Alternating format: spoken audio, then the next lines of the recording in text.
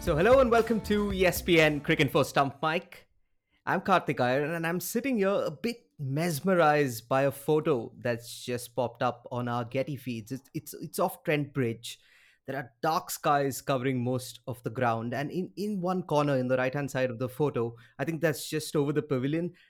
There's searing sunlight coming through. That's probably how it typifies the last couple of hours that we've had. And I'm now realizing that the podcast is probably not the best platform to describe a photo to you, but listener, do go check it out. It'll be there up on our website, on our social channels. It's already up. What we are here to do, rather than critique photos, is to discuss the cricket that happened on day three of the first test between England and India. And with me today, as he has been for the first 2 days, is Andrew Miller. Andrew, how are you doing? I'm very well, thank you. Yes, I'm just mesmerised by that picture as well. It's a standard picture of English summers. All of a sudden, they've gone a bit mental in the last few years.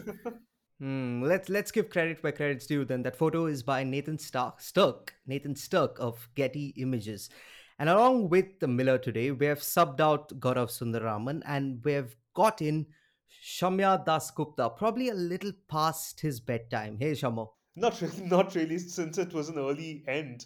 If it had gone on till midnight, as some of the commentators threatened, it would have been kind of past my bedtime, yes. Yeah, we were wondering, right? There was a point where they were like, they can even start at what 7 p.m. local time. I mean, I suppose you can because obviously Miller's a pro here, but if the light is good, it stays good for a long, long time, and you can probably go on playing. But I suppose there were enough indications that it wouldn't be today. All right, so we'll get right into the cricket, and Shamo, we'll start with you. Let's just get into it immediately. India's tail wagged for once today. Yeah. I mean, it's a rarity, isn't it? And it backed in fun ways. Shami first, Bumrah, who knew he could do what he did, and even Siraj. I mean, of course, the foot was perhaps not perfectly placed, but that first four he hit down the ground was brilliant. So yeah, I mean it was good. They looked confident, especially Bumrah. You know, he's the one who scored most of those runs. The pull for six was brilliant. You didn't expect it, I suppose, when Jadeja fell, and Jadeja himself probably didn't think.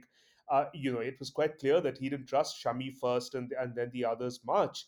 And you'd probably have to say that that was probably the point of view of the Indian team as well. So they didn't expect all those runs to come from the last three batters, but they did, and a lead that was looking like 50, 60 at most became 95, and they're what about still 70 ahead. So yeah, I mean that certainly made a big difference. We of course don't know how the game is going to play out from here on, but those were runs that certainly changed the script and kept the Englishmen on the field for longer than they would have planned to. Probably frustrated them a bit. So it was fun in that sense as well. Yeah, at 205 for 7, and with numbers 9, 10, and 11 being Shami, Bumrah, and Siraj. Miller, you can understand why, as an Indian fan or an Indian, that we didn't expect the lead of 22 at what that stage to really grow to what it ended up becoming. But Shami scored 13, Bumrah with a brilliant 28, and Siraj contributed 7 as well. It was pretty joyous to watch at that point. It truly was. I love proper tail end slogging. I mean, that's one of my biggest gripes with cricket in the modern age is everyone's too competent. I mean, my favourite tail ender, I think everyone's favourite tail ender of all time is Chris Martin. Nobody is ever going to average two for an entire career like Chris Martin did. But briefly, Jasprit Bumrah has been averaging two. His average did dip below Chris Martin's for a while, and it was an absolute travesty because Jasprit Bumrah is perfectly capable of slotting the ball over mid wicket for six, as he proved today. And it was a joy to behold him having his day out. But I mean, you mentioned the scoreline, 205 for 7. Funnily enough, that was exactly the same scoreline as India were in the first innings of the World Test Championship final down at the Ageas Bowl. And then that exact same tail, got docked for three wickets and four balls, which is pretty much what you'd expect when you got three number 11s all queuing up to be knocked down.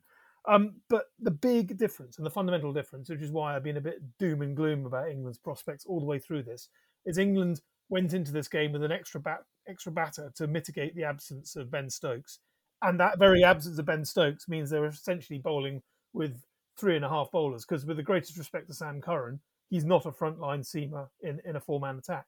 He is a luxury seamer who's going to come on occasionally and wobble the odd ball and bag a quick 3 for to run through the tail and baffle people. But you can sit on him a little bit in a 4-man attack. England were worn down. Stuart Broad didn't quite come to the party. I'm sure he will. He just didn't have his day. So essentially, England were basically 2 bowlers. And by that stage, when Anderson and Broad and Anderson and Robinson did magnificently, sharing 9 wickets between them, but the big difference between this attack and obviously New Zealand's attack in the World Test Championship final, those were 5 bowlers rotating venomously and never giving anyone a moment's respite. This time, England were overstretched by their batting failures, and I reiterate what I've said every single day. They're cruising for a bruising here, because despite this good start, I don't see this good start converting into enough runs to prevent similar problems in the second innings. So India in their first innings made 278. That was a lead of 95 runs. And we discussed this yesterday, that a lead anywhere above 50 and close to 100 would probably be enough for this test match, rain permitting. Now let's work with India's innings in reverse. We spoke about the tail. Shamo, a word on Ravindra Jadeja. Gaurav, he was on the podcast yesterday and he mentioned that Jadeja has been one of India's best batters, at least lower down the order, consistently across formats for the last two years, easy. It wasn't surprising what he did today. This is something that we have come to expect from Jadeja from now on. Yes, to the extent that, of course, he's a much improved test batter. But what I have been very impressed with, it's the evolution of a batter. When it comes to Jadeja, 2, 3, 4 years back, perhaps it's also what the team management tells the batter. In terms of his role. I'm sure you, Miller, remember Jadeja in England, in fact. When he went out at number 7, number 8, and just threw his bat at everything, and I suppose the brief to him and his own understanding of his role was just to throw his bat around, score a quick 20, 30, and that was good enough. And he was, his job as a bowler was probably just to get in a few quick overs, probably take care of that over rate, and put in some big efforts on the field. But he's evolved as a batter, and today, for example, maybe, and part of what I'm saying is probably dictated by what the people on commentary on live TV was saying, but it's, but that's one criticism, that he probably went for the big hits too quickly, not trusting the tail enders. But who knew that, the 9, 10, 11 would score as many runs as they did. I thought he kind of got into the skin of his role today fairly well. He took his time while Rahul was still there, and then just swung his bat around. And when he got out, I think India were ahead by 49 runs when he got out. Yeah, it was just under 50, and then the lead swelled by another 40, 46, 45, 46 runs. But I thought that was great. He did what was expected of him and more. On the tricky batting wicket, um, Miller obviously is going to speak more perhaps on the England bowling, but he's really evolved as a batter, and that's been really heartening to see, because at some level, Karthik, I'm sure you'll agree, there's been some confusion about what he is.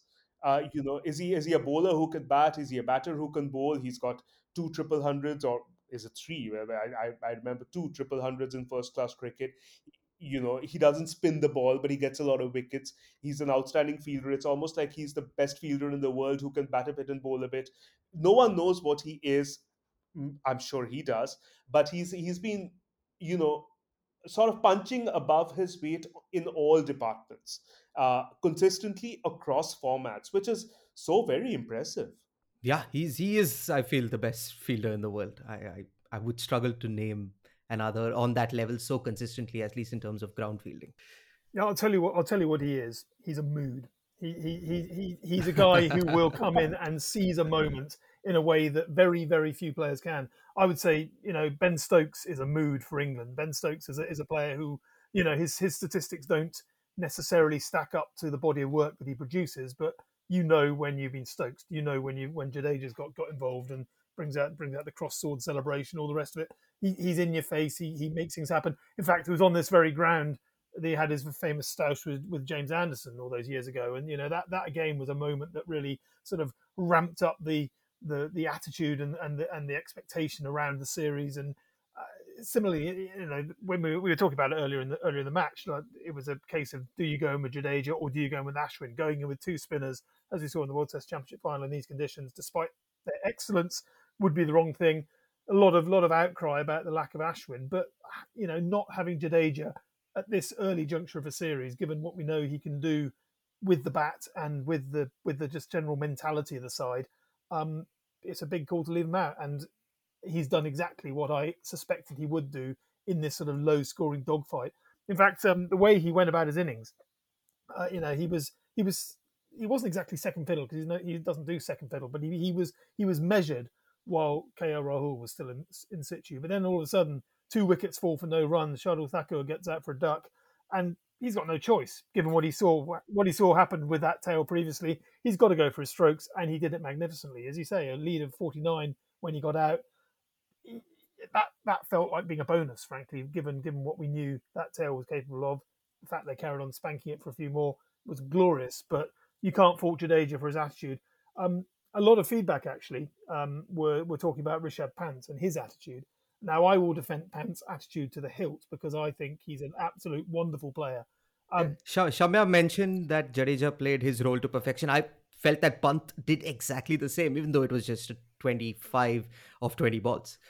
Yeah, I think he did. I think when you've got a guy who's in his 22nd Test now, he's already scored centuries again in Australia, in England, and in India. I mean, that's the big three in every sense.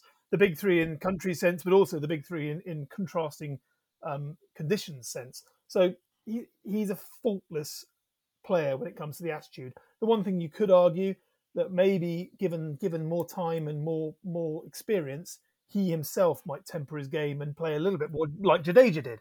But to expect him automatically to stop going for the strokes and stop charging Anderson and stop being Rishabh Pant would be to put him in a box and try to turn him into something he's not. You don't want to do that. Not at this stage of his career. I reckon he will learn himself when he's ready, when it's time to bring out the funky strokes. But right now, he's got success doing what he does. Let him go. And again, if you've got someone like Jadeja coming up behind him, who is going to do similar, but with perhaps a bit more experience on his side, all the more reason to think, you know what, this guy is box office. He will tear apart a side on a good day, and on a bad day, he'll probably still pinch a few and change the mood anyway. Shamo, does Jadeja's innings today, we've seen two innings now in this test match, does this vindicate the decision to select him as the sole spinner? There was a lot of chat on day one when Ashwin was dropped. Or do you not see it as like for like, and it is in fact Shardul Thakur who has taken Ashwin's place? It's difficult to see, isn't it? I mean, it probably is something we'll know the answer to right at the end of the test because, uh, you know, is Ashwin not the best spinner in the world right now? Of course he is. But is there a role for a spinner in this Trent Bridge test? Um, we don't know yet. So far, no. I mean, it's gone pretty well from the Indian bowling point of view. Uh, and I don't know how the rest of the series is going to play, and if Jadeja scores a key 50 in this test, does all right with the ball keeps one end up, fields all of that. Whether Ashwin has a route back, whether it depends on Shardul Thakur's performance with the bat. More than with the ball, there that first specialization versus second specialization. It's a bizarre, isn't it? In a sense that you have the best spinner in the world sitting out, and people. I'm not a fan of Ashwin being left out. Let me just put that out. I think he should be there, but if the team management thinks a particular way vis-a-vis Jadeja, who's obviously done his cause no harm, and Thakur, you wonder how he's going to come in because you probably need Shardul Thakur, who's primarily a bowler, a medium pacer, swing bowler, to fail with the bat for Ashwin to come back. Isn't that how it is? I mean, so it's kind of strange in that sense. But Jadeja, I think, has he's done fine. It probably depends on the conditions for the rest of the of this match, and then what we kind of expect in the next series. But um, I would like to see Ashwin. I would like to see Ashwin, and I would like to see a Jack Leach or someone play for England as well. Because again, can I direct a question to Miller? Uh, You know, three and a half pacers, three and a half bowlers for England here, and um, Stuart Broad didn't have a great time, so that made it look like 2.5, but 3.5, let's say, with Sam Curran, almost like a Shardul Thakur for that matter, in the sense that someone who's a bowler, but in the 11 more because of his batting abilities. Would a spinner have helped the team balance just to get things going? Well, depends which spinner you pick, because if you're picking Jack Leach, He's the only one I could think of. he scored a great one not out. But he's See, and the 92 to again, be his fair. his achievements with the bat outweigh his achievements with the ball. Yeah, I mean the only spinner, well, there are two spinners actually who England could have gone with. Dom Bess, we all know he struggled in the winter, but England are very very keen. He's back in the squad. England are very keen to make him their next cab off the rank. But I think largely because I think his batting could genuinely be test class. He scored a 50 on test debut against Pakistan in 2018, same summer that Sam Curran debuted as well. Um, he could become a real core in this team of young players. Ollie Pope, likewise, and Zach Crawley, all of them 23, 24. They could be the core of a future England team 5, 6 years down the line. But right at the moment, the best spinner is Moeen Ali, and England are not picking Moeen Ali for whatever reason. Obviously, he bats. He can bat like bat with the best of them. His 43 not out from 18 at number 9 the other day was in Chennai was his last Test innings. But currently, I feel as though England are ignoring him, not least because the hundreds on, and they kind of recognise that Moeen Ali playing for Birmingham Phoenix, trying to access communities in Birmingham that have been ignored by English cricket for too long, it's almost too valuable having him fronting that up than playing for Test cricket for England, which is just absurd. But that's the sort of knickers that England have got in a twist at the moment. So for some reason they don't trust him. I mean, he does leak runs as a spinner, to be fair, but he also takes wickets. His strike rate's below 60, I think, which is up there with the best of English spinners of all time. But England have decided that for whatever reason he's not the man they want to invest in going forward, which means currently they just don't have a spinner they want to pick. They didn't pick Leach in either of the tests against New Zealand. They've gone in with this balance, as you say, three and a half seamers because essentially they had to shore up the batting because they don't trust their batting at the moment. I thought Dan Lawrence was going to miss out in this one, and England would trust Butler at 6, Curran at 7, Robinson at 8. But actually, no, they've pushed everyone down a bit to fit in the extra batter. I mean, Joe Root potentially could bowl some spin. I mean, he got his 5 for 8 in the winter, but again, that's clutching at straws, and because it's not the same having a guy bowling spin on a raging Bunsen and Ahmedabad compared to dobbing it down on a pretty flat deck at Trent Bridge and getting tonked out the ground by all comers. It's not as if India are bad players of spin, is it? So that's the trouble. England don't have any good, reliable containing spinners. Back in the day, Ashley Giles was the archetypal English spinner because you could rely on him just to be reliable. He would occasionally bowl a magic ball, but fundamentally he was line and length, a sort of medium pacer with a bit of tweak. England don't trust spinners who attack because they leak runs, and that's not the type of bowler they're looking for in these conditions. So yeah, I completely agree. A spinner would be useful, but because they don't have a spinner that can balance the side, they've opted not to bother, which is their decision. But it's symptomatic of a team that is just not very good at the moment. Yeah, you would have to assume that at one point we will definitely see Ashwin for sure, and we will see one of England's spinners as well. Now we'll leave this chat about spinners and spinners who can bat with a little stat about Ravindra Jadeja for you. The fastest to the 2,000 run and 200 wicket double in Test cricket. So Ian Botham did it in 42 matches, Kapil Dev and Imran Khan in 50, R. Ashwin in 51, and Ravindra Jadeja reached it today in 53. games. Okay, now moving back up India's batting order, we'll go right to the top to KL Rahul, to someone Shamo who batted with everyone from Rohit Sharma till Ravindra Jadeja. KL Rahul hasn't played Test cricket for India for a long while now. If there was a time to make a statement, this is indeed the best time. He's probably unfortunate that he didn't get a century, but it's by far India's best batter. A century doesn't really matter. Hmm. Virat Kohli hasn't got one. How long has it been? But Oh, we know that since a November century. November Yeah, 2019. I'm We just we know that for a fact. I'm just saying that a century doesn't matter, and what matters is, well, okay, not what matters is, but as such, Rahul might have actually given up hope of playing Test cricket. He is, till the county game the other day, the county select 11 game the other day, the 3-day game before the first Test. It's been almost a year and a half that he had played that Ranji Trophy semi-final against Bengal. That he's barely played red ball cricket, and there's a good reason for it because there were enough candidates in the test setup for him to, and I suppose some message must have gone out to him that he was mainly being looked at as a white ball batter plus wicket keeper.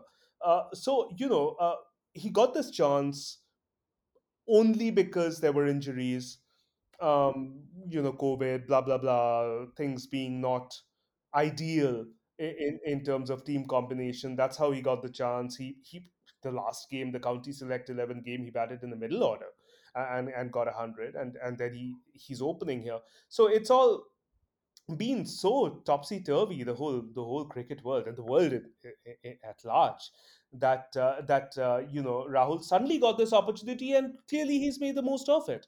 Um, i- in the next test, if someone has to be left out from this Indian batting order, hypothetically, it would probably be Pujara or Rahane, not Rahul, who was not even a test pick till maybe 3 days back, or a couple of weeks back, which is fascinating in its own way, as stories go. But Rahul did his cause no harm. He's a wonderful batsman. Come on, we've seen him over the years. We've seen him in Indian domestic cricket. We've seen him in test matches in various parts of the world, and he's a good batsman. I mean, I suppose there are lots of theories about why he couldn't do as well as many of us expected him to in Test cricket. Was it a bit of confusion about switching formats, which I think affected him a bit more than it affected various other modern day batters? Was it something else, technical, whatever it is? But KL Rahul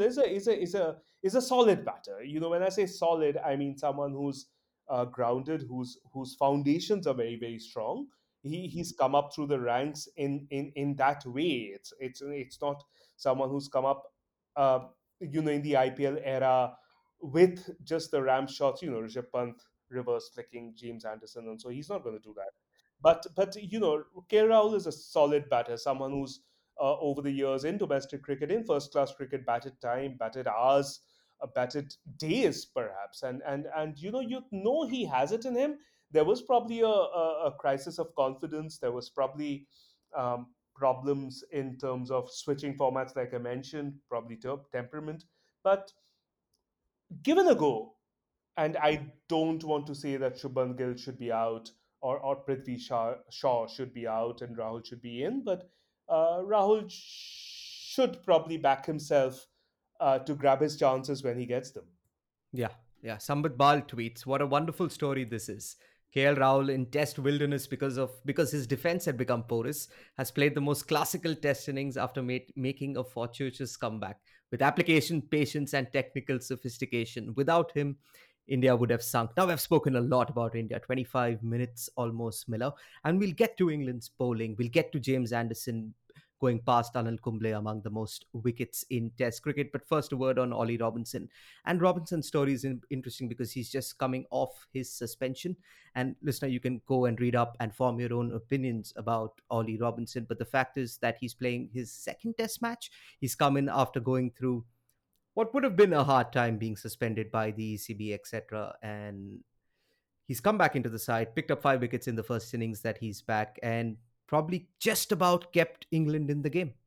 Yeah, it shows great character to come back from what he went through. I mean, when I say what he went through, he put himself through it clearly, but it was a different Ollie Robinson. I mean, we've been through all this on the site before, but one thing I will say is what he said age 17, 18, 19, essentially 10 years ago on a forum, Twitter, that hadn't really gone mainstream at the time. He was basically talking to his mates in loose banter terms.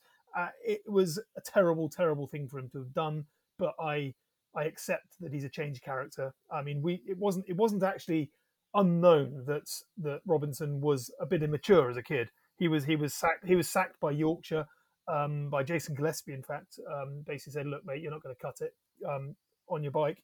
And he got his second chance down at Sussex. He seized it. He's come back. He's a model professional now, and he's a proper match-winning bowler too. So the story of Ollie Robinson is one that has been told in detail on the site. So I won't go into the backstory too much, but what we saw today was more evidence of a guy who can take the pressure. He took 7 wickets on debut at Lords, then had this almighty kerfuffle. Just imagine that your mentions blowing up, even as you are having the greatest day of your life, making a Test debut. To go through what he must have gone through, coming off the field, discovering that, being suspended, living through all of this, and then coming back with the scrutiny back on him and crop up with a fifer. I mean, it's quite a tale of redemption, and the way he did it as well.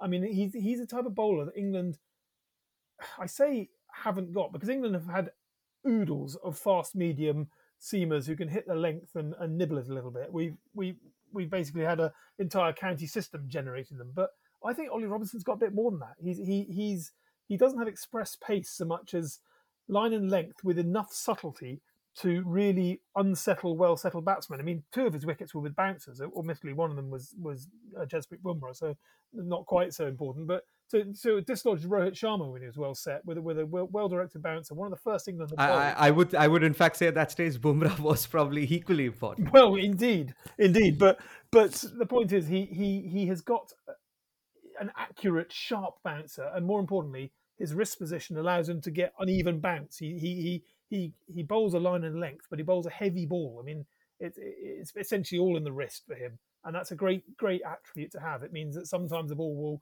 keep a bit lower, sometimes it'll really pop, but by and large, he's always there and thereabouts. He can swing it too.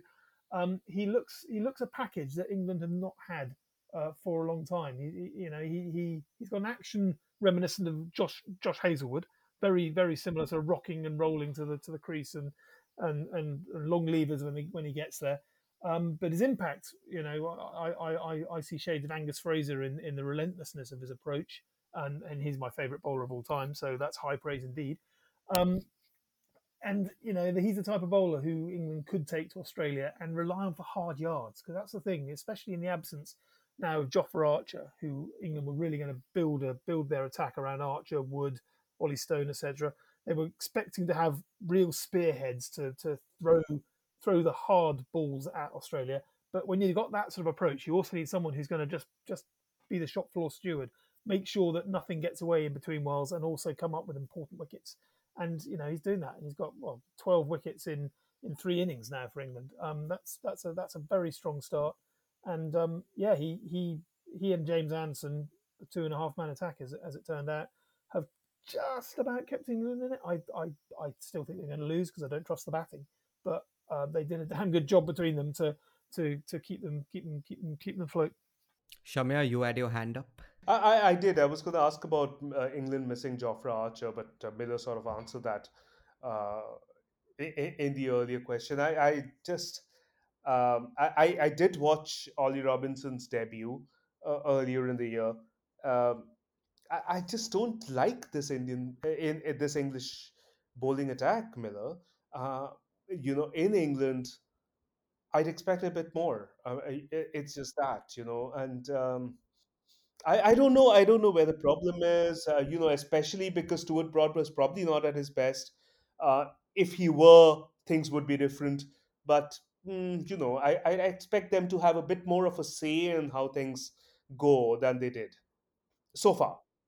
Well, fundamentally, there has been a policy switch at the ECB. I won't bore you with the details, but essentially, England have decided that they've had it too good on home surfaces for too long, and they've tried to take some of the spice out of their pitches in order to replicate overseas conditions, particularly with a view to the Ashes, because everything revolves around the Ashes where England's concerned.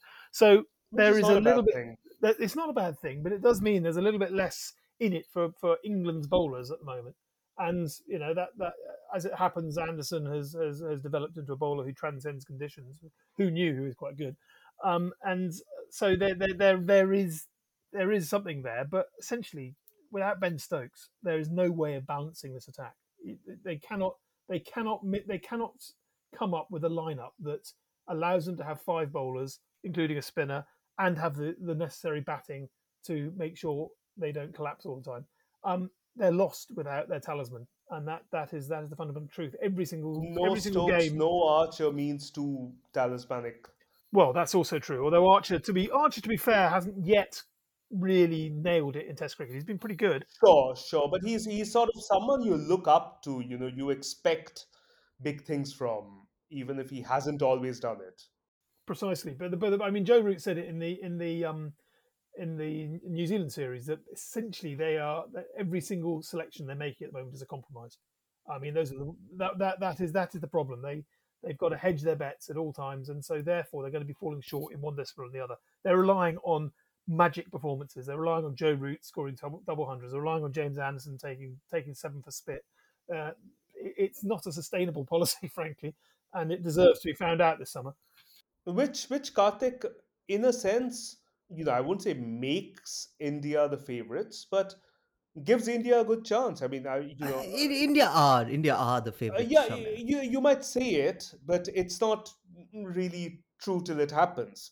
And being favorites against a team in transition or a team trying to find its way, sure, it's nice, and all of us are going to look back and 20 years later and say, okay, India won the series if they do, and all of that, and say that India did well. But in these circumstances, probably a better 11. I'll go back to Ashwin, and he should be there.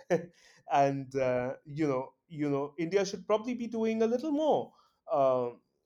In the absence, just think of Archer in place of Robinson, and Stokes in place of Curran, and think how this test might have turned Yeah, out. And yeah. I'm You know talking.